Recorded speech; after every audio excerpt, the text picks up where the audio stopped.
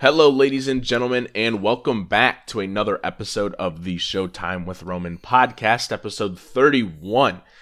And today, we have a lot to talk about. Maybe not a lot per se, just a few news topics by comparison to a couple weeks ago with David. We've got some movies to review and a pretty cool discussion topic I've been wanting to do for a long time, but just waiting for the right person. And that person is Nolan Dean, the author of Moonflower. Nolan, how's it going? Oh, it is going as well as it can go over in bloody Scotland, mate. It's freezing. I'm stuck in my room, but I'm always happy to be talking video essays, my book, and I swear we've been trying to work together for like ages now, so I'm glad it's finally happening.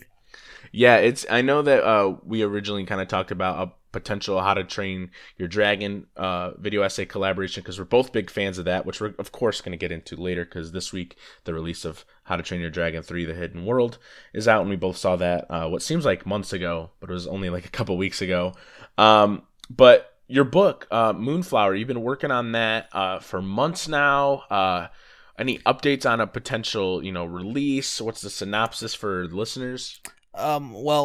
Moonflower's been kind of like my book baby for around, say, 2 years now. I came up with the idea, I think, back when I first joined the movie talk group, and for the uninitiated, it's a middle grade story about a little girl named Millie Robertson, who's a big geek and kind of an introvert, but kind of like us, she escapes into fiction for comfort because she just can't find happiness in her real life, bullied kid, that sort of thing.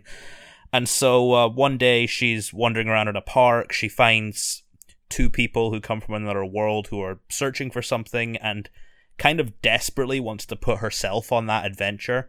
And she sees that one of them can bring drawings to life. So she's like, holy shit, I know someone who could help you. And they bring her favorite character, who's called Moonflower Jones, to life. That name is kind of like, it's sort of a riff on like crazy storybook hero names. It's kind of making fun of it. But the thing where I wanted to get interesting with it was to use this as like an origin story for a villain. So I was asking myself, like, what would happen if a fictional character discovered that they were fictional and they weren't really happy about it? Because, I mean, you think about it, like, say, if Harry Potter got a chance to meet J.K. Rowling, I feel like his first questions would be like, okay, why did you kill all my friends and family? Why did you do all this to me? And so when Moonflower hears that, she kind of snaps, and then you have this adventure where Millie kind of has to go up against someone that she looked up to, and it's kind of a sad thing with that, but I wanted to make it a really fun 80s adventure as well. But the idea for the villain just sort of blossomed everything, and it's been something that I've been really passionate about for ages. It's with an agent in New York right now. I'm just waiting to see if I'm going to be an author or not from it, but, fingers crossed. Yeah, I mean, listen, dude, you've been, like you said, 2 years, and I've just, obviously been keeping tabs because it's so cool to know someone that's written a book, because for a long time growing up, I read a lot. I don't know if you know what accelerated reader points are, but every time, you would take a test on a book for like library class or whatever, you would have to take a test on it, and if however many you got right out of, let's say, 20 questions, then you would get points back. So we had like, I think 8 rewards or 7 rewards. It was like got up to like honors reader 2. I got so many points that they had to create new awards because I was reading so much and I was testing so well. And it's just, I wanted to, write for a long time when I was younger, or, write in general, and that's kind of been my thing for a long time. Obviously I wanted to be a sports writer for a while, and then Man of Steel came out and my life completely changed, of course. So but yeah, it sounds amazing. I really honestly can't wait to read it. I hope it gets published and everything like that and just becomes this like big hit. That would be really cool because it sounds so interesting and so creative. So I really hope that goes well for you, man. I really do. I hope so. I mean, I was actually kind of surprised that no other author had tried writing a villain that way. Like, I have seen stories where characters come to life, like in Goosebumps or Inkheart or something like that, but they've never really asked that question of, what's the psychology behind finding out if you're fictional? And I thought I could approach that with real heart and sort of a darkness as well. It's kind of like Neil Gaiman in that aspect, if you've ever read any of his stuff. I haven't, unfortunately, but I know what you're talking about. Coraline and the Graveyard Book, 2 of the best books I've ever read. Yeah, I need to read more, man. I miss it. I love it. But that visual learner aspect of me just loves movies just a bit more. So that's what I go to now. But anyways, moving on to news. Nothing too major here per se, but we've got a big rumor swirling on. And of course, yay, the more movies. rumors. Yes, we know the movie space loves their rumors, and this is a big one. So it's being reported that Armie Hammer, the star of The Man from U.N.C.L.E., Social Network, is reportedly cast as the next Batman, Bruce Wayne, in Matt Reeves' upcoming The Batman film. Nolan, what are your thoughts on Armie Hammer possibly being the next Batman? I mean, I really like Armie Hammer. I think he's probably one of the more underrated actors, but here's the thing. I don't hate the idea of him as Batman. I just think it's kind of a predictable choice, and I would honestly rather see Armie Hammer's talent be put towards maybe like a Batman villain or something, because you look at him and he's got this kind of like handsome exterior, but there's sort of a darkness behind his eyes, and you see that a lot where he plays arrogant characters like in Social Network, Man from U.N.C.L.E., and I hear he does that in Sorry to Bother You as well, but I haven't managed to watch that yet. And if they're going for a sort of film noir route with this, I feel he'd be a perfect choice to play Hush, which is kind of like Bruce Wayne if he was evil. And I think his talents would probably work more towards him being a villain, but I don't think he's a bad choice for Batman at all. It's just kind of a predictable one. Yeah, I can't really disagree. I said for a while, well, not for a while, but ever since they kind of came out with these big rumors, with the internet space, a lot of people wanted, I believe, Richard Madden from Game of Thrones. A lot of people wanted Armie Hammer. A lot of people wanted Robert Pattinson. And I was kind of on the Robert Pattinson train. Same. Although he's not quite as built like a Batman per se. He's a little more lanky. I still think he could obviously get into that physicality, and I find him to be one of the most inspiring performers working right now. So I still would love to see that. I don't think it's going to happen simply because Armie Hammer is such a really good relationship with Warner Brothers, and he's had relationship with them for a while. He's supposed to be Batman in George Miller's Justice League Dark film. He's always been, rumored to be either a Green Lantern in the DC Cinematic Universe. So he's got a good relationship. He's got the talent, but it is a predictable and kind of uninspiring choice, just purely in the sense that there are options out there that maybe you could toy with a little more interesting things writing-wise, in the sense that you don't have a guy that's quite as big as an Armie Hammer. And let's be honest, though, if it is Armie Hammer, if this is true, then I think it's hard not to get excited because I can just envision him in that role so well, even if it's not the most inspiring one. Yeah, I'd agree with that, but to be honest, casting doesn't really matter as much to me as it used to, probably because I'm looking at movies through the idea of a writer. I want to know, like, who's directing it, what vision they're bringing to it, and the performance kind of it sort of levels that, so I'm more interested in seeing what they're doing with this Batman movie story-wise rather than who's playing the characters, because casting choices can surprise you all the time. Oh, of course. Yeah, a couple weeks ago with David, we were talking about the news that Ben Affleck was out as Batman, which he just officially confirmed himself on. Hold on, John Campea is probably going to get ratty on your podcast. Yeah, credit to John Campea, 2 years ago, even though he said he wasn't a scooper, not to take it like a scoop, whatever. That whole mess is just nutty, to say the least. He's nutty, to say the least. Yes, absolutely. So I just hope they kind of do something political thriller-wise. Currently in this climate, I think that would be relevant and really interesting. Something like Clayface or the Riddler. They said they're going to lean more into the detective stuff. We've seen the physical Batman. We've seen the more psychological Batman. But now we need some more of that detective-esque Batman. And I think that we're going to get a nice blend of that because I think Matt Reeves is just a fantastic director. And so if Armie Hammer's his choice to be Batman, I have to put all my trust into him. Yeah. Did you hear the idea they had for Clayface in this movie? Because I read a description of it and it sounded really cool. I did not. So their idea was they sort of treat it like a whodunit, film noir, Maltese Falcon kind of thing, and there's been like murders around Gotham. But then they have Clayface just in it as a shapeshifter, and they fan casted Andy Serkis, which I thought, like, just the idea of that sounds really cool. Wow, that sounds amazing. I want that movie yesterday. Like, that sounds amazing. Like, because one, Andy Serkis is good at mocap. He's got a good relationship with Reeves. Ah, man, I would love that. I would really love that. I would also, I mean, I need to see a great Riddler on screen because I don't think I've had one yet. Oh yeah. My idea of what I see the Riddler as is very different than Jim Carrey in tights pretending to be the Joker. But I feel like with the how Reeves is pitching this Batman movie, all of it's leading towards having Hush as the villain for me, which Interesting. Honestly I would welcome because we've seen so many Batman villains on screen now. Let's see some of the ones that haven't even been on like television or anything yet. Just I say give Hush this and make him the next great DC villain. Yeah, I wouldn't mind that. Hush is a great story, and I would love to see like a Matt Damon in that role. I think that would be pretty interesting, even though he's a little bit older. Matt Damon was going to be Mysterio, I think, before Gyllenhaal was cast. Oh my goodness! So he's in that kind of. I mean, he's looking for his comic book role, I guess. Interesting. I would love to see that. So moving on to a little bit of a smaller studio, another it's more of not a rumor per se, but they've definitely talked about considering it. Blumhouse is considering rebooting Scream and Hellraiser. I'm going to kick things off here. I haven't seen any of the Hellraisers, so I can't really attribute any sort of conversation to that. But I've seen most of the Screams. I think I haven't seen Scream 2. I've seen the rest. And, you know, Blumhouse, they did Halloween last year, right? The Halloween 2018. Yeah. Okay.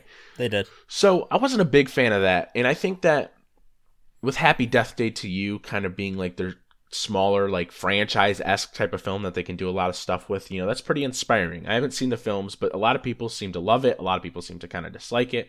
But for me, I don't really see a point in rebooting Scream or remaking it in some sort of way because I just don't really trust them to just deliver something entirely new. I posted this on my Facebook and said, oh my goodness, are they just going to like recreate shots that we already know and love from previous films and just kind of rekindle or fix the plot or something? I don't know if I trust them to really dive into just something new and interesting because Scream is sort of meta in the sense that, you know, it kind of, you know, subverts, you know, expectations of the genre and kind of plays, you know, by its own rules while creating it, you know, its own or creating some new rules. And it's always been kind of interesting. And Wes Craven, rest in peace, brought just amazing vision to that. And I think that without that Craven sensibility, I don't know if they're going to be able to pull it off if they choose to do it, because I think it would be a really interesting type of film that we could have right now. But why don't you just create something new?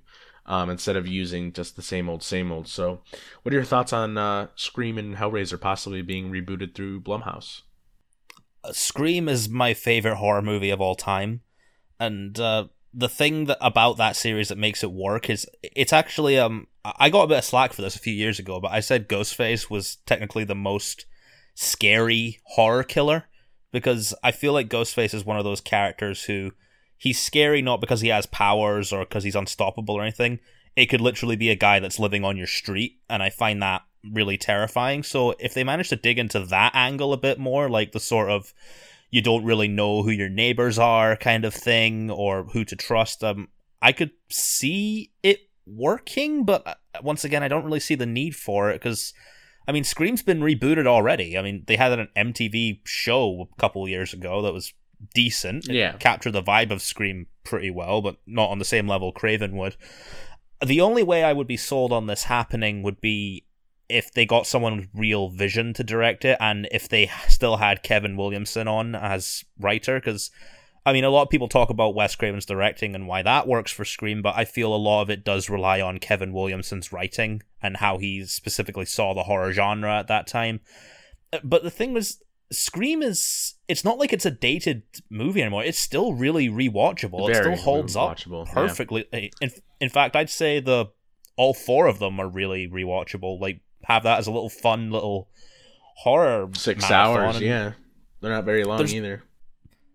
And the thing is, I don't really sense a demand for Scream. I mean, what else can you do to reinvent that? Now, if Blumhouse wanted to take, say, another horror franchise that's maybe been dead for a while, give it a new spin, like, I don't know, maybe a Nightmare on Elm Street or something like that, I'd be interested in hearing what they do there. But for Scream, it's like, okay, I'll probably be interested in it just because I love that franchise so much, but I have to see what they're doing with it first. With Hellraiser, I've only seen the first one, and it's a really cool concept, but I feel like that actually would work more for today's horror audience because they love the more supernatural kind of things, like with The Conjuring and stuff like that. And the thing is, like how I view Scream as Kevin Williamson's baby, I mean, Hellraiser is Clive Barker's baby. Yeah. That guy knew how to tell horror in such a great way. If you ever get a chance, read up what he wanted to do with The Mummy. Like, his idea for The Mummy was so insane and so wild, and I'm really sad that we never got that, and instead we got Mission Impossible, The Mummy.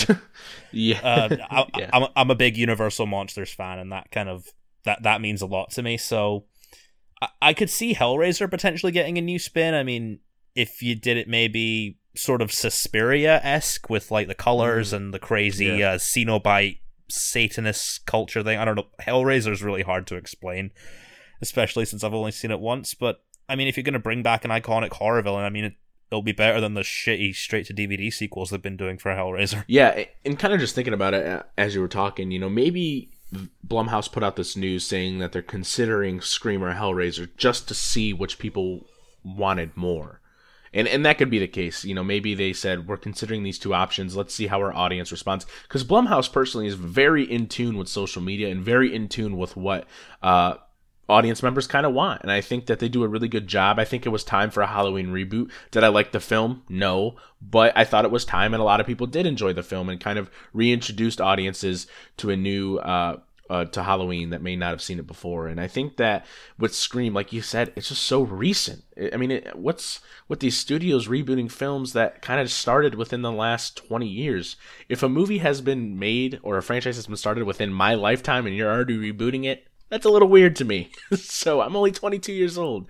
So yeah, I did see an idea actually someone had for a Scream 5 a while ago as it was insane and probably would never happen, but I would at least be somewhat interested to see where they go with it. They thought the idea would be have Maureen Prescott come back and make her Ghostface and be sick of having her name dragged through the mud and have that be like a final surprise twist, just like her versus Sydney. Yeah, that'd be kind of cool. I kind of dig that. It does sound kind of fan fiction-y. Yeah. But speaking of that, there's actually loads of Scream-inspired fan films on YouTube that are... They take the idea and put it in interesting ways. Like, someone on your post commented, what if it was like a deranged fan who wanted a Scream 5? I saw a fan film with that exact premise. Oh, wow.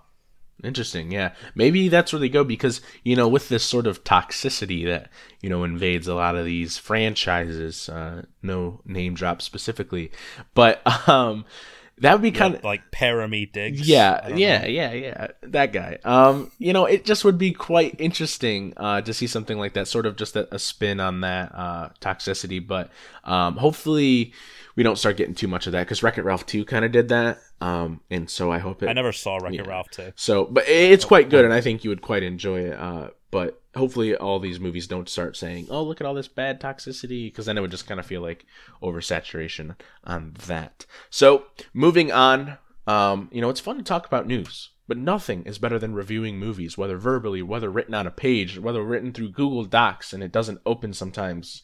Basically my laptop. So 2 movies we're reviewing, 2 movies that we both quite enjoyed, I would say. First one, How to Train Your Dragon 3, The Hidden World, releases this weekend, directed by Dean DeBlois? Do you know how to... I think it's DeBlois. Okay, so Dean directed that, and then you've got Jay Baruchel. My mouth is just not working the way that it should right now. Jay Baruchel starring in that as Hiccup once again and capping off this trilogy. Nolan, I'm going to toss it to you first. What are your thoughts on How to Train Your Dragon 3, The Hidden World? Well, How to Train Your Dragon is probably my favorite animated franchise because, like, growing up, I didn't see a lot of really good male role models in animated movies. They were usually like either the handsome anti-hero or the Prince Charming, and like, yeah, that's fine, but I never really related to any of them. Hiccup was the first time that I related to a male protagonist in an animated movie, and he's not... I love what I love about this character so much is that he's not this big hulking jock guy. He's really just a compassionate, caring guy who loves animals and uses his smarts instead of brawn. And with How to Train Your Dragon 3, I mean, after the various delays we had, I hoped that they would deliver a great final product, and for my money, they did. I was legit tearing up at the end of this movie so much, and just seeing how far it's come. Like, I was the exact same age as Hiccup when the first How to Train Your Dragon opened, and then I was leaving high school as the second one came up, and that movie kind of deals with that, growing into adulthood. Seeing this one as a 22-year-old and having to say goodbye to stuff that was a part of your childhood, I mean, this series has literally hit every moment in my life perfectly for me and done it in such a great fashion. And even the villain in this movie I thought was kind of cool, and that's probably more because F. Murray Abraham voiced him, and I'm a big Amadeus fan. Yeah, it's a film that really just kind of was like, this is just how animation, tapping into its full potential, just in the sense of character and sense of scope. It's a simple story. It's the weakest of the three, but it hits every beat, like you said, because we're the same age, and all of those movies came out at the perfect time. And I think that's just a huge part in how we respond to movies, and why something like, even though I love Toy Story 1, 2, and 3, those movies came out at a time when I was younger. So although I can't really particularly relate to everything in Toy Story 3, the saddest part of that movie when it came out was that, oh, these toys are dying. But now when I watch it, it's the part that Andy's leaving and moving on, and he's not staying with his mom anymore, and it's sad. And kind of like with this one, the childhood thing kind of goes away. But back to How to Train Your Dragon, I was really surprised by just how intimate it felt, how big in scale it still felt, and just the animation alone, just everything is so crisp and detailed and just beautiful. And it's just amazing to me that a lot of people, it makes money, and it makes good money, but in terms of like animated trilogies, it has its like major fans, but even like my siblings, they're not interested in seeing it because it's not like a Pixar movie, and it makes me sad because to me it's the three most consistently strong animated films I've seen. And I love the Toy Story films, but Toy Story 2 is a little weak to me. I know that's a lot of people's favorites, but yeah, it's a great film. I loved it from beginning to end. I wish I was not as tired when I saw it, because I had like another screening that day and I had a lot of driving to do, so I'd love to see it again, and I probably will this weekend.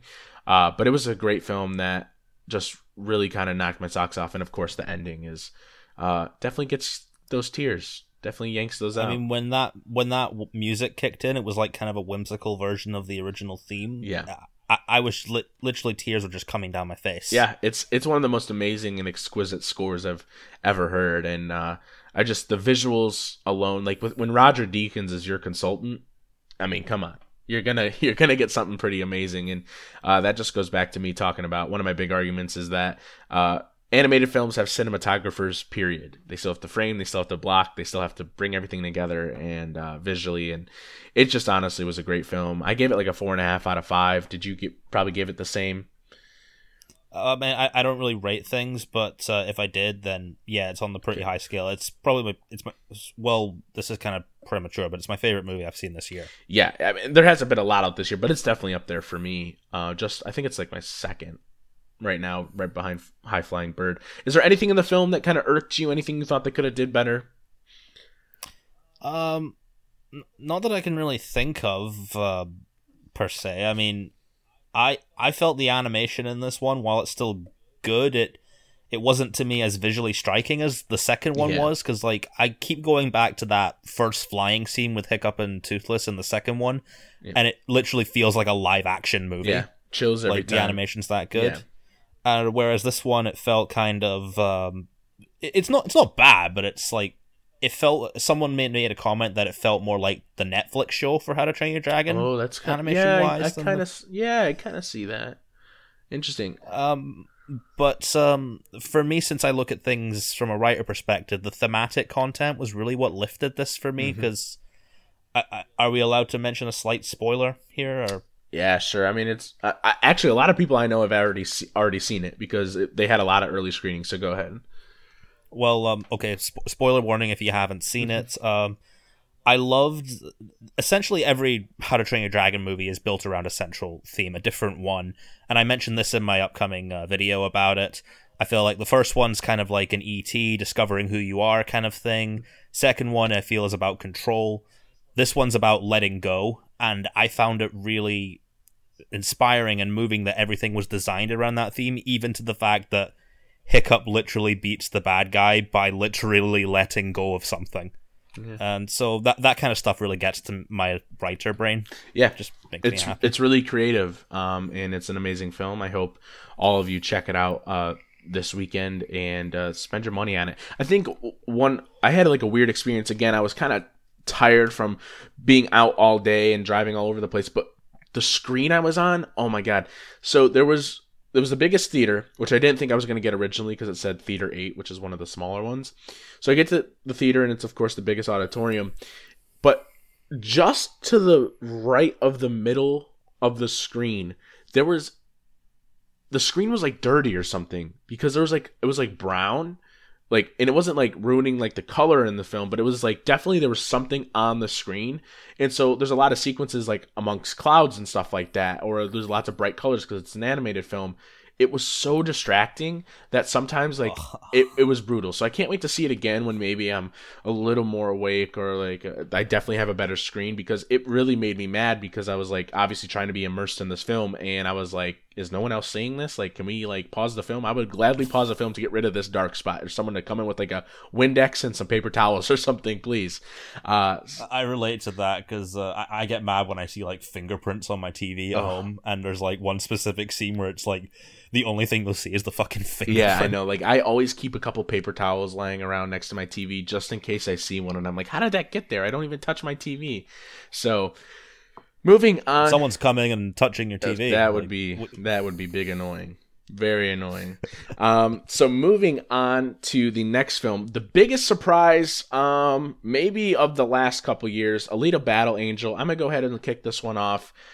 Came out last week. This might be 20th Century Fox's last big film before Disney swallows them whole. Honestly, a couple months ago I tweeted out, I retweeted like a preview or something for the film, and I said, just don't even let this film come out. It looks like crap. I don't even want to see it. So as the month started going along, I was like, wow, I'm kind of getting excited. I'm hearing some decent things. I'm hearing some good buzz. So then the movie finally comes out, and I am completely enamored and blown away. I didn't see it in IMAX 3D, but it's got some issues. The writing, in terms of the romance, in terms of the story, could have been a little better. It's a little dense, but purely in the sense of what it was trying to accomplish and trying to do, I think it did everything extremely well. First off, the action is beautifully choreographed. It's concise, it's clear, the geography is perfect. You know where everyone is at this time when it cuts away. The editing is great. Robert Rodriguez, the director. James Cameron's getting a lot of credit because he's the James Cameron, but he only produced and wrote. But Robert Rodriguez visualized a beautiful world and mainly focused on telling an incredible journey from beginning to end with Alita. The movie does a really good job of taking this fallen, from grace, angel per se, and sort of just rediscovering, her life. We see her rebirth. We see her growth into adolescence. We see her growth into a teenager, a young adult, and then a full-fledged adult. And I think that it's so inspiring and so well told, and the visual effects partnered along with that just created one of the most amazing experiences I've had in a theater in a long time. For me, a blockbuster is always defined by the budget that it has, not by how much it makes in return. And this, to me, is one of the most inspiring blockbusters I've seen in a long, long time. And it's not going to make its money back, I don't think, unless it does gangbusters in China and Japan, which I think it will.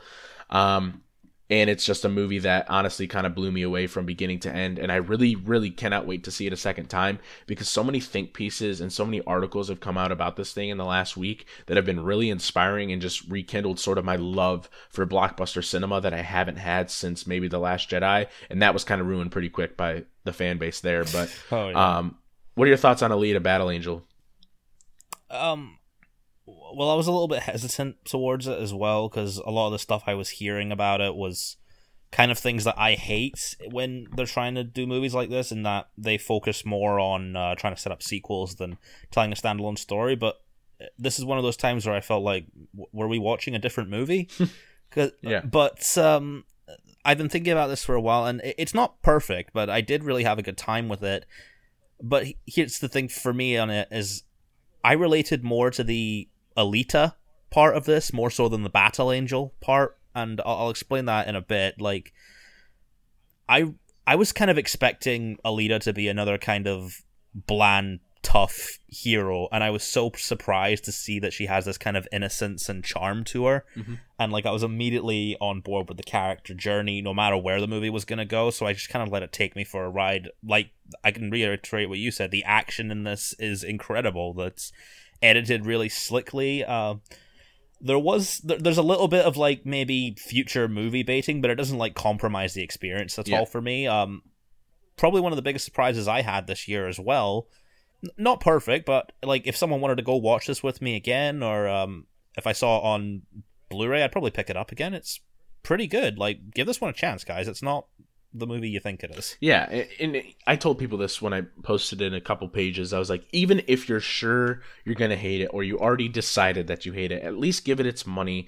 I think that it deserves, another one. And obviously the last 10 minutes is very obnoxious sequel baiting, but at the same time, just that whole experience overall to me was just really satisfying. I really felt like I came away with a new experience and kind of a new perspective on cinema. There was a great article I read last night about how someone sort of perceived Alita's, born into this one body that's not actually hers. And, she kind of figures out her identity as she goes along, and how that is kind of a representation for transgender community or LGBT community. And I was like, I didn't see that because obviously I'm a straight white male. I wouldn't have picked up on something like that because I'm not familiar with feeling like that. And reading that's interesting to me. Yeah, and I read that article and I was like, that is amazing perspective. And I think that this movie does a great job with just bringing together so many cool things regarding, like, obviously it's a little unsubtle, maybe like the social class, the prestigious, luxurious sky thing, and then the bottom, lower class people and fighting for themselves and stuff to fight to get to this better place. It's not the most subtle. It's not the most well written. I will agree that the script could use some work, particularly a romance that is just one for the worst record books. But overall, just Alita herself, the titular character, they do such a good job there that it almost makes me forget some of the other problems and doesn't make them as overwhelming because she is so strong. And it's just a movie that I loved. So I gave this like a 4 out of 5. I thought it was great. Maybe some emotional detachment with some of the more dramatic stuff, but overall, I was surprised, 1, and 2, its visual effects are amazing, along with some great action and one of my favorite protagonists in recent memory. Any other thoughts on Alita? Alita, she reminded me also one of my all-time favorite protagonists. I don't know if you've seen Edward Scissorhands. As a kid, I saw it, but I didn't see it. If that makes sense. Like sometimes you see a movie and you're like, I kind of remember that, but I really don't. It's like one of those I'd things. highly recommend revisiting that now because I only discovered that for the first time last year, and I've watched it like 12 times since. Oh my goodness. It's kind of the same sort of thing. Like, this sort of innocent person comes into this corrupt world and you see their journey through it. I saw a lot of that with Alita, and I do kind of wish the movie focused a bit more on that than the whole secret government thing, wanting to destroy her, making a weapon. Because like I've seen that all before, and specifically in Edward Scissorhands, that's a very small contained story about a similar kind of character, and it works. I think it might have been a better approach to go that sort of route with Alita, because they had set up like a teen sort of antagonist for Alita in the same way Edward Scissorhands has Anthony Michael Hall as the villain. Yeah, and I thought that might have been that would have been how I wrote it, but I can't just review something by saying, oh, here's how I would have wrote it differently, because I hate it when reviewers do that. But for what they were trying to go for and for how ambitious it was, I'd say they did a pretty solid job. I would see a second one, mostly because of a certain actor that they reveal at the end. But I thought that was James Cameron. I like literally. Did you find out who it was after? Oh yeah, well of course. Well, no, I thought it was James Cameron before the goggles came off. So to me, it kind of looked like him, and then the goggles came off, and of course I know who it is. And it's, to me, one of a really cool casting choice that I never could have predicted in a million years. So, well, I never would have predicted him to be in a movie like this. Yeah, so.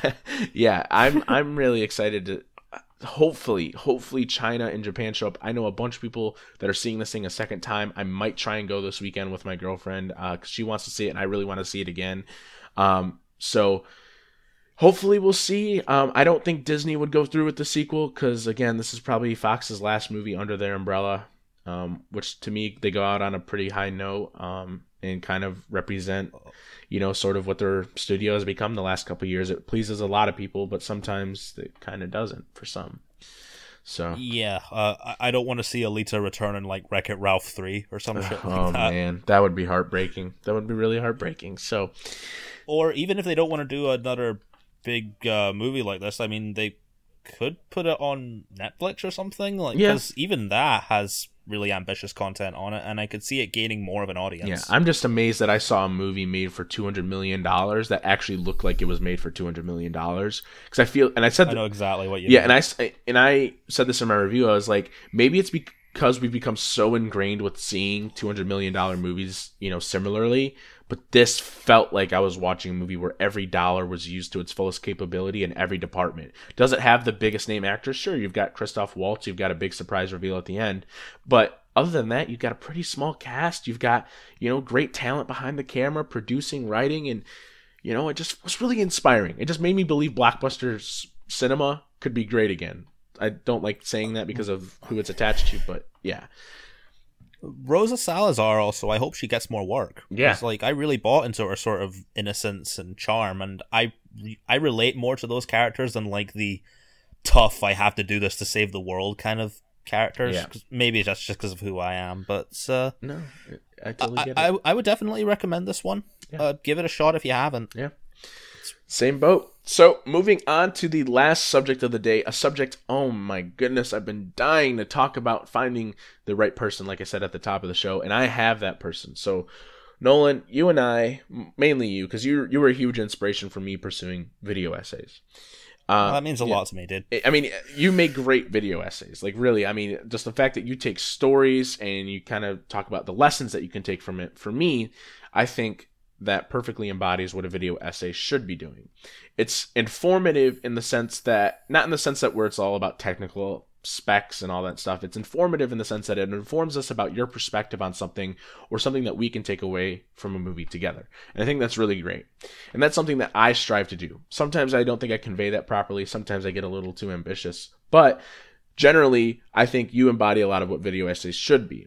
But at the same time, I don't think there are rules or guidelines on what a video essay should or shouldn't be in certain cases. For example, if someone comes out with a video essay and says, this movie sucks, here's why it's bad, and they just talk about, oh, it's just a bad movie, I don't know why anyone likes it.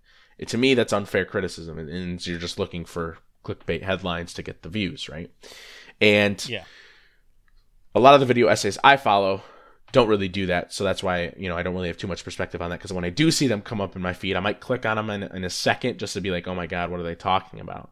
But other than that, you've got Patrick Willems, High Top Films, Movies with Mikey, Lindsay Ellis. You've got all of these people who are just so talented in talking about how a film touched them or what you can take away from it. And at the same time, you've got a different type of video essayist in Patrick Willems, who, again, he's informative and he instills so much perspective on something. And he does these big, epic pieces. Like Michael Bay, his Michael Bay duology is, to me, some of the best 40 minutes I've ever spent in my life, just learning about a director who's been slammed over and over and over again, but it was so informative that I feel like I learned so much more about Michael Bay and how to appreciate his childish nature.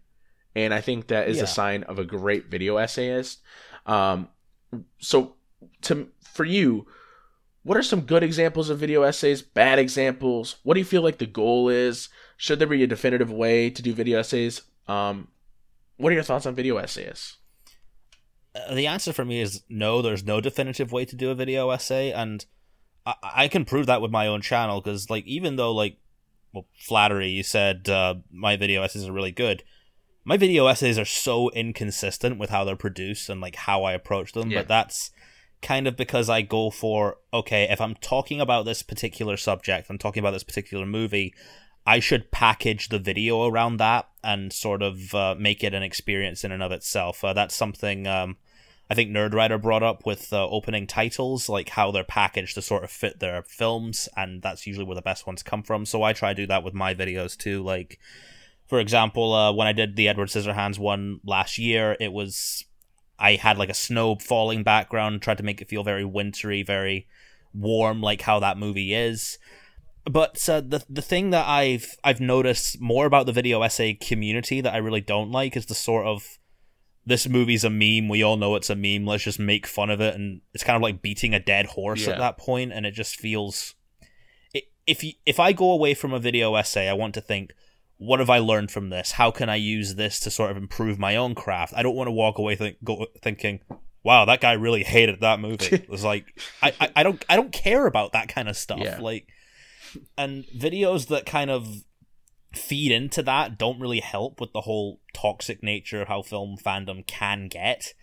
And the really, for anyone who's starting out with video essays, for the love of God, try and insert like a bit of a unique voice into your stories, because I don't want to come and see, like, I'll take, for example, a movie that's been covered a million times by, like, I think every video essayist.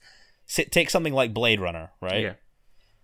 And there's a lot of, like, theories around Blade Runner that people kind of repeat, and I hate seeing videos that kind of repeat the same topic. If you are going to do that and take sort of a similar stance, try and deliver it in a different way that's unique to your voice, like your perspective, that kind of thing.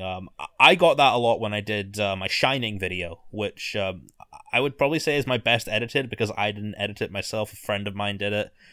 And I think even we've probably talked about this. You know, I'm not a huge fan of Stanley Kubrick's The Shining, mostly because I'm looking at it from, I don't like the attitude that went into adapting it, but also I didn't want to go into that video saying like, oh, here's the book's better, you should read the book, the movie sucks. So I sort of went into the idea that it was more about empowering writers, and the idea that writers are not really recognized as much in the film community as I think they should be, because when you think about it, writers are really the ones that create something out of nothing, and a filmmaker usually brings that to life, adds their own layer to it. And the best of both worlds scenario, I think, for me in that sense, is like writer-directors, or where it's a really good partnership, like say anything with James Cameron does, where he doesn't write the script, or someone like an Edgar Wright who writes all of his scripts. That's kind of the stuff I go more for. And I think video essays should be the same thing. It should be about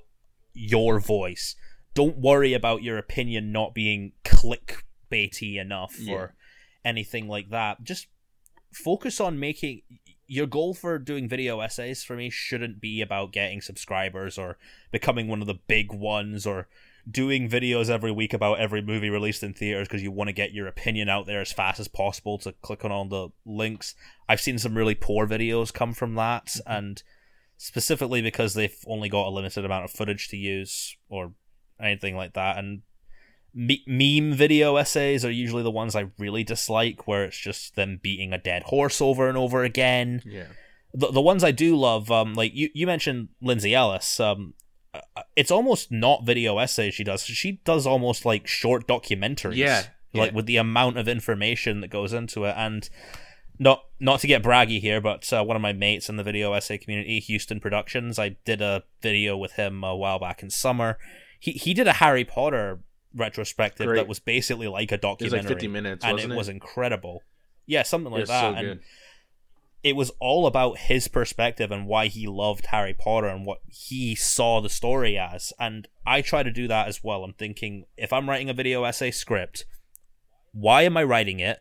What are people going to take away from this? And how can I use this to make the film community better? Yeah. Like that's sort of my perspective onto when I do it. And I have been on a bit of a hiatus from video essays because I took time out to rewrite my book, and I was kind of getting burnt out with how the film community was at that time.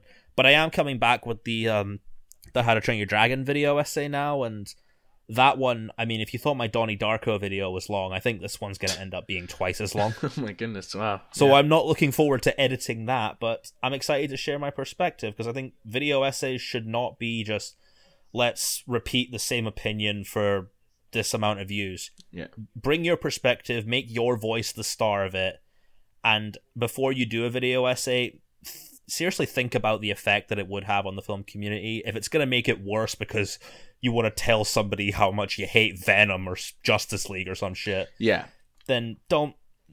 Is that really going to add anything? That's how I see the whole thing.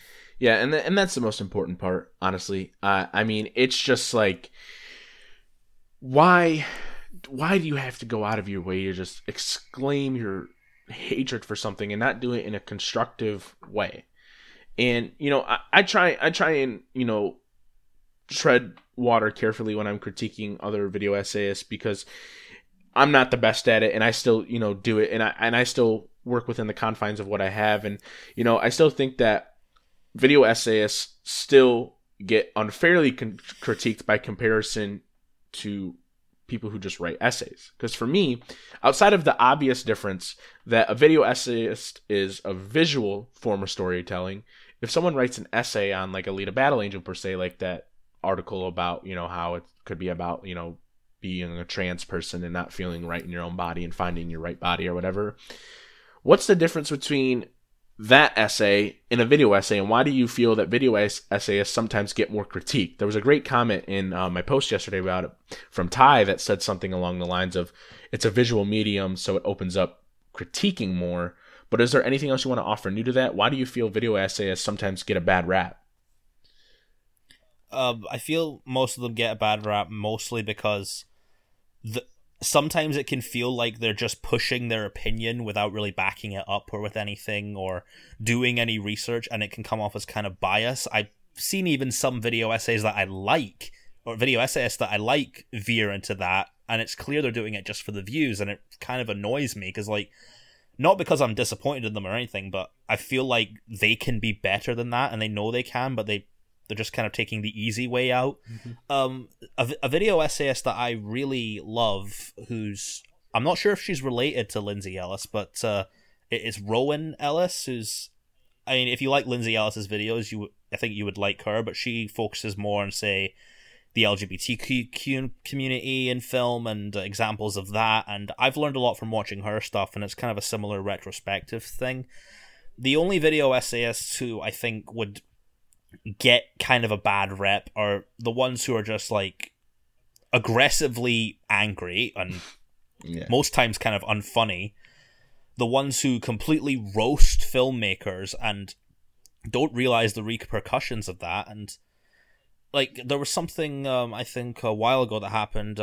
Someone was commenting about a video essayist who had just like full on roasted a filmmaker, and kind of to an obnoxious degree, and they said, like, you know, it's kind of ironic that you want to be a filmmaker as well, because if a studio got wind of this, they would not want to work with you. And that's very true. Like, because I'll be honest with you, dude, video essays are not really like how I want to peak in my creative life. Like, my goal is to be a writer, it's to be an author, but I like taking how I understand storytelling and seeing how you can learn from that, whether that be a moral lesson or a writing lesson or something like that.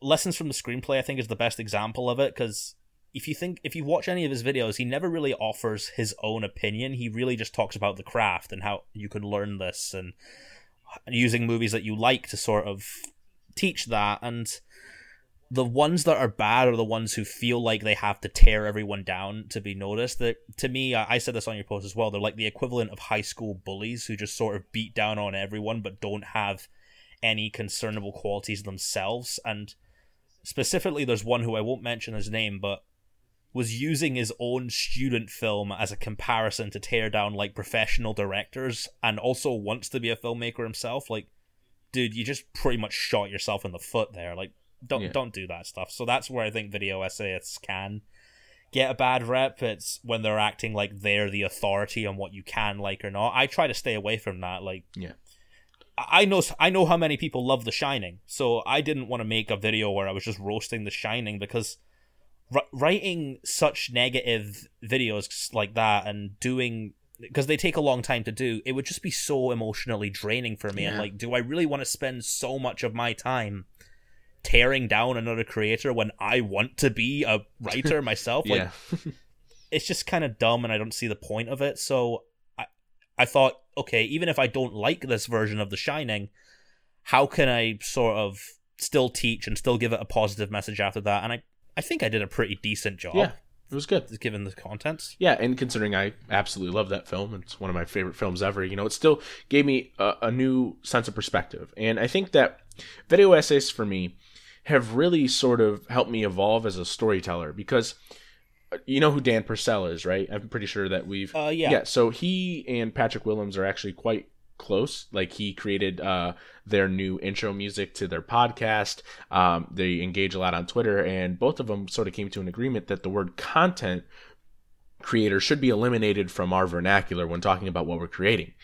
We're storytellers, and you might be a different level of storyteller because you've written a book, and I haven't quite done that, but I feel like video essays have allowed me to sort of flesh out my perspective more, figure out my style more, because again, what we're doing is we're telling a story from beginning, middle to end about something, our own perspective on something. We're just like filmmakers. That's what we're doing. And I think that when, you see a lot of these video essays come out and say, F Zack Snyder, F the Wachowskis, I am so sick of hearing Zack Snyder clickbait on the video. Yeah, it's like, world. I understand if you're critiquing and you want to be constructive and you want to build something around that filmmaker to talk about how maybe they could do something better in a constructive way, that's fine. But if it's bashing after bashing after bashing, like, I understand when you create something, you have your own sort of style and you appeal to your own market. And there's a select group of video essayists out there who I feel like say the market indicates what we create. And I don't think that's entirely true, because then you've got an essayist like Patrick Willems. He was doing a Q&A for Christmas that he does every year. He's my favorite YouTuber by far, by the way. Oh, he's definitely one of my top YouTubers. He's informative, and at the same time, he's entirely subjective. And he's smart, and he's funny.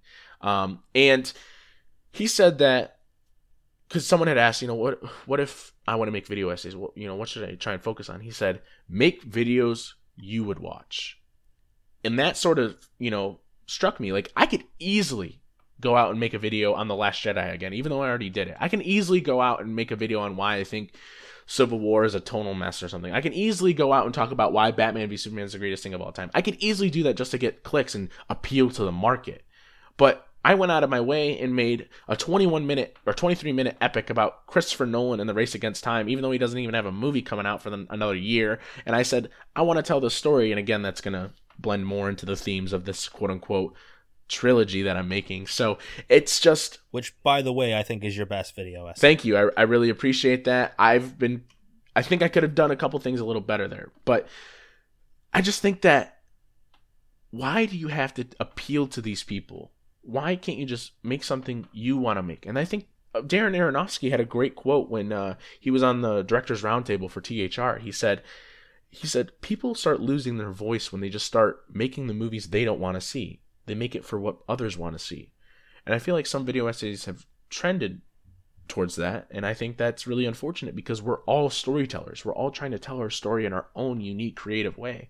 Like, one thing I love that Patrick Willems does, and I keep using him as an example because he's the best, but he tells a story by using flourishes of a filmmaker. Like, his Michael Bay video has Michael Bay tropes in them. His video essay about movies within movies has video essay within a video essay. It's like, it doesn't sound entirely creative, but the way he frames it is creative. His music biopic one also does a similar thing. I haven't seen it yet. But oh man, I was one of those people who was like not really bothered by Bohemian Rhapsody, and he just sort of took that to a new level and made me think about this thing in a whole new different way. And he did it also without being a complete douche about it, because one of the reasons I focus more on a positive approach to my own content is because, dude, I just spent 2 years writing a book, and it was one of the most emotionally heavy, hard, but ultimately rewarding experiences of my life.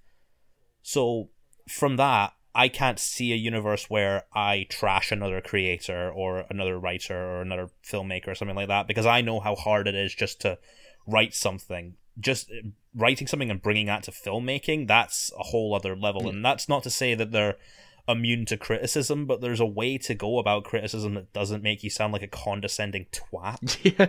Yeah. And I think that, because as a wannabe film critic, there's a sort of aura that, oh, you're just sort of, you don't love films, you want to be mad about them, you want to critique them, stuff like that. And I feel like these video essays have really humbled me as a critic and given me a new perspective on storytellers. Before the show, it took me half an hour to even get this thing started today because my laptop is a complete piece of crap. Like, and that's painful, and editing's painful. Losing a file, not getting the right audio, having to re-record something over and over and over again. Yes, it might not be the lengths to making like a Peter Jackson epic, but at the same time, in my own little confined space, telling the story at this level is still kind of a challenge, but there's still a deep sense of reward to finalizing something. When I finished my Nolan video, I cried, not only in the sense that I basically improv'd almost that entire ending of the Dunkirk sequence because it really sort of helped give me sort of a cathartic release to an event that happened last year in April, and I feel like I didn't even realize that until I finished making it, that I was making this to help me with something else. And I think that it's just amazing what video essays can accomplish in the sense that you're just tapping into another level of the medium that you already love so much by using it to tell your own story from your perspective. And it's such a great tool, and I wish people would stop abusing it. Yeah, the same. And I haven't got to that level of emotional reaction to one of my videos yet, because I'm mostly talking about what you learn from it, but I can relate to that sort of finishing something and crying. That happened to me when I finished my rewrite of Moonflower, because it wasn't just like, oh, I've written the story of this little kid. I'd been writing this for 2 years, and it felt like I had been on a journey with this character for 2 years, and I was helping her through something, because you mentioned that you can only offer a certain perspective because you're a straight white dude. I'm a queer guy, and I don't see a lot of stories that kind of reflect that experience the way that I would write it. And when I took this like somewhat unique idea I had, and I was like, this is one for my fellow LGBTQ people that I love so much, that kind of just sort of pushed me to tears. And I was just so happy that I had managed to create something like that, to the point where if someone did point out problems with it, yeah, I'd probably listen to them and like take them on, but it wouldn't so much bother me because it feels like it's such a part of me that it's...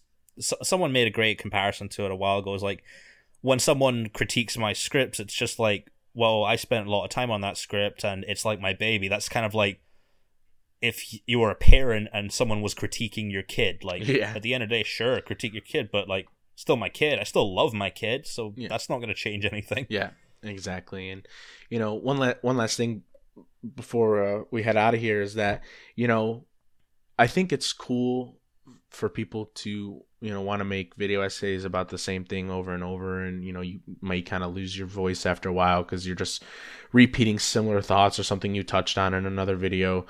But as a video essayist, where I've, kind of spent my time still trying to figure out my style, and I've created 5 video essays, 6 on the way.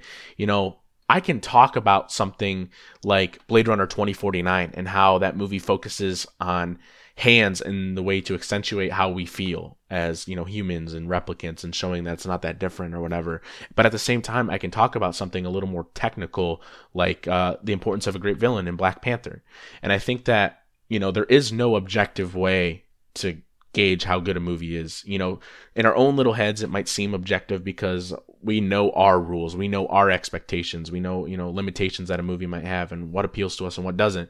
But there's no objective way to perceive a movie. So when you come out and automatically say something is bad, just give us a little more. Give us a little something more constructive, and, just sort of, use stories as lessons. What's the lesson we can learn from The Shining? A lesson we can learn from Donnie Darko? A lesson we can learn from How to Train Your Dragon? What can we take away from Black Panther that hasn't been said a million times over? Stuff like that. So, anything else you want to add before we head out of here? Well, on that Donnie Darko one, that was kind of made as a response to the Nerd Writer, and I don't even think he's seen it, but it was weird because one day I sort of it was after Jake Gyllenhaal got cast as Mysterio. I was kind of on a Jake Gyllenhaal just marathon, and I was like, holy shit, Donnie Darko is essentially like a really dark, artsy John Hughes movie. Yeah. And I'm like, I want to make a video about that right now. And it was that kind of passion that sort of drives me to create videos, even though, like, you'll hear people go on about how hard it is and how long it takes, but it's like the old saying goes, if you do a job you love, then you'll never work a day in your life. Mm-hmm. And it was the same kind of thing with Edward Scissorhands for me. Like, I know you've only seen that as a kid, but if I told you that that's kind of like a gothic spin on a John Hughes movie, would that intrigue you to give it a second watch? Of course. Well, there you go. Like, new perspectives can change your mind on certain things. Like, I've had my own perspective changed on movies I disliked before and kind of brought up to liking them. Like at a time in my life in 2014, that was my most cynical time because that was before I started writing, and I was really not in the mood for the Lego movie around that time. But then someone made a video about it explaining what it was trying to say, and it completely changed my voice. So also, if you're going to be a video essayist, don't be surprised if sometimes your voices change, and be open to change. Like, the worst video essayists for me are the ones that stick in the exact same mindset for every video, and it's sort of like they're copy pasting their points all the time. And where I think that the medium can evolve to, because low-key, something happened recently. There's this thing called 8 Hours that was just launched, and it's like a video essay sharing forum. These guys view video essays as sort of like film studies lessons that you can essentially find online, and they asked me if I would help with them launching it, and they're looking specifically to bring up smaller creators, not so much like the huge ones, but I mean, I would recommend you get in touch with them because I think you've got a really unique voice that maybe it just needs a little bit of molding just to figure out what exactly it is. I mean, I was like that when I was starting out as well. Like, if you look at my first couple of videos, they're edited pretty poorly. A lot of my points are not as developed as they could be, but I still loved doing them, and I'm always willing to learn more. So that's kind of what I see every Stories as Lessons episode as. Like, I'm always thinking, how is this going to impact another person before I do it? Yeah, exactly. You know, my main goal is to say, what's something we can take away from a movie that, you know, has this human connection, like this human level of connection, this sort of bond that we have with the screen and stuff like that. I don't want to give away too much because I have a really good idea planned for my next video essay and how I'm going to round that out. But I'm really focused on sort of how can we take our real world expectations of a perspective like Star Wars, and how does that apply to The Last Jedi? And I think I did a pretty decent job at that. So I'm still working on stuff. But, you know, again, one more thing. You mentioned a consistency thing. There was something I saw recently where someone, Roger Ebert, reviewed a movie, a remake of something, and he was more kind to it than the first one. And Ebert said, I'm not concerned with being consistent. I'm concerned in evolving. And I want to make sure that I evolve as a critic, and I'm not just consistent in saying, oh, I hated this thing in 1970, I'm going to hate it in 2010. So, yeah, great discussion, man. That was fantastic. I'm so glad I had you on to talk about video essays, because you know your shit and you are a great video essayist. So hopefully you inspire a lot of people like me in the long run. So outro time. What are you working on? Anything you're creating? Anything you got on the horizon that you can key us in on or clue us in on? Well, more video essays are coming. I'm working on that How to Train Your Dragon one. Hopefully it's going to be out by next week somehow. There's a little visual thing I'm trying there that's similar to what Patrick H. Willems does, but I'm not going to address it in the video. I'm going to see if people pick up on it. I've also got one planned on Spider-Man, because my Spider-Man related essays are usually quite popular, and I love talking about that character, but more specifically on how he made me a storyteller. Interesting. And I, on that note, I am working on a new book right now that's not Moonflower, because I've tried so many times to write a sequel to Moonflower, and it just doesn't have that same spark, but I came up with something that I thought was pretty intriguing, and it's my first try into like a young adult fiction, and something that you might not know about me from how I talk online and stuff. I'm like a really anxious person. Like, I'm really shy and awkward in real life, almost to a crazy level, to the point where I can get like uncontrollable twitches. And I've always wanted to write a superhero story.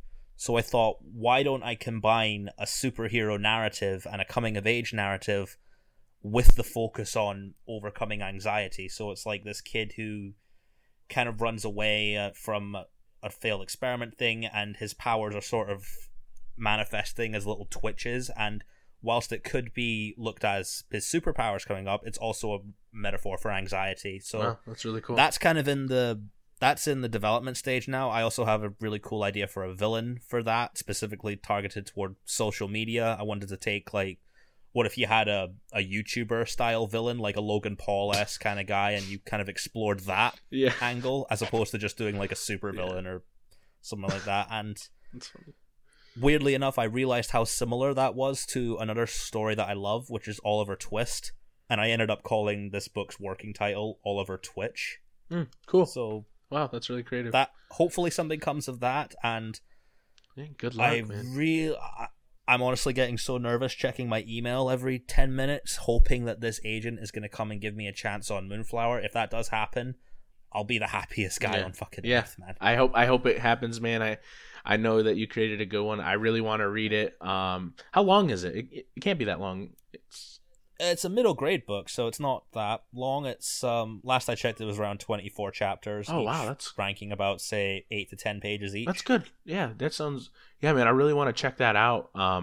Maybe rekindle some of my love for reading that's sort of been lost over the years. But myself, tax returns are coming in here in the States, so I'm going to use some of that to hopefully get a new microphone for better quality recording for video essays.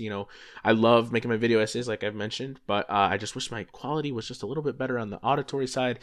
So I should have a new microphone by this time next week, as long as that check comes in. And I'm also working on my next video essay. I've been hightailing it this week. I should have gotten it done this month, because it would have been great in just in time for Valentine's Day, but that is going to be Damien Chazelle, Love and Sacrifice. I want to thank Mike Calkins for helping me with that title. I had a bunch of other like sprawling titles, and he helped me concise it down into those 3 words. So thank you, Mike. Shout out.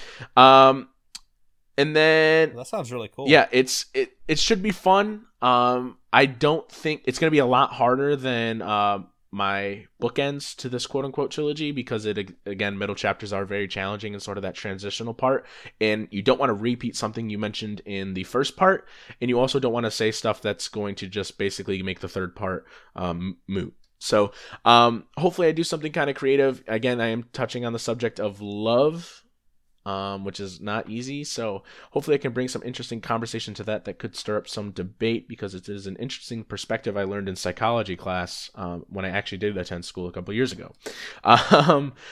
Other than that, website's been going strong. I don't know if I'm reviewing anything this week. My Barry Lyndon article should be out by the end of this week, and then I'll be re-reviewing or retro-viewing Spider-Man 2002 in anticipation for Spider-Man Far From Home as a monthly series as well. So that's it for this week's episode of the podcast. Anywhere they can find you on social media? You can find me on Twitter at NolanDean27. You can find me on YouTube at Nolan Dean. You can't find my Facebook name because I have a secret identity. But you can also find me, if you're in Scotland, you can find me on Grindr and Tinder as well, if you're into that kind of stuff. All right, sweet.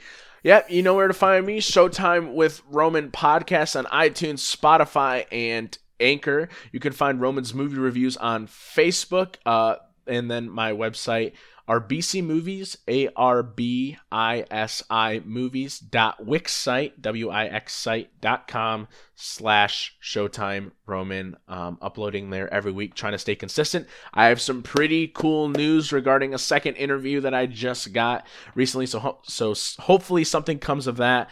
And then I got some other big news this weekend that I literally cannot talk about, and I and only a few others know about it.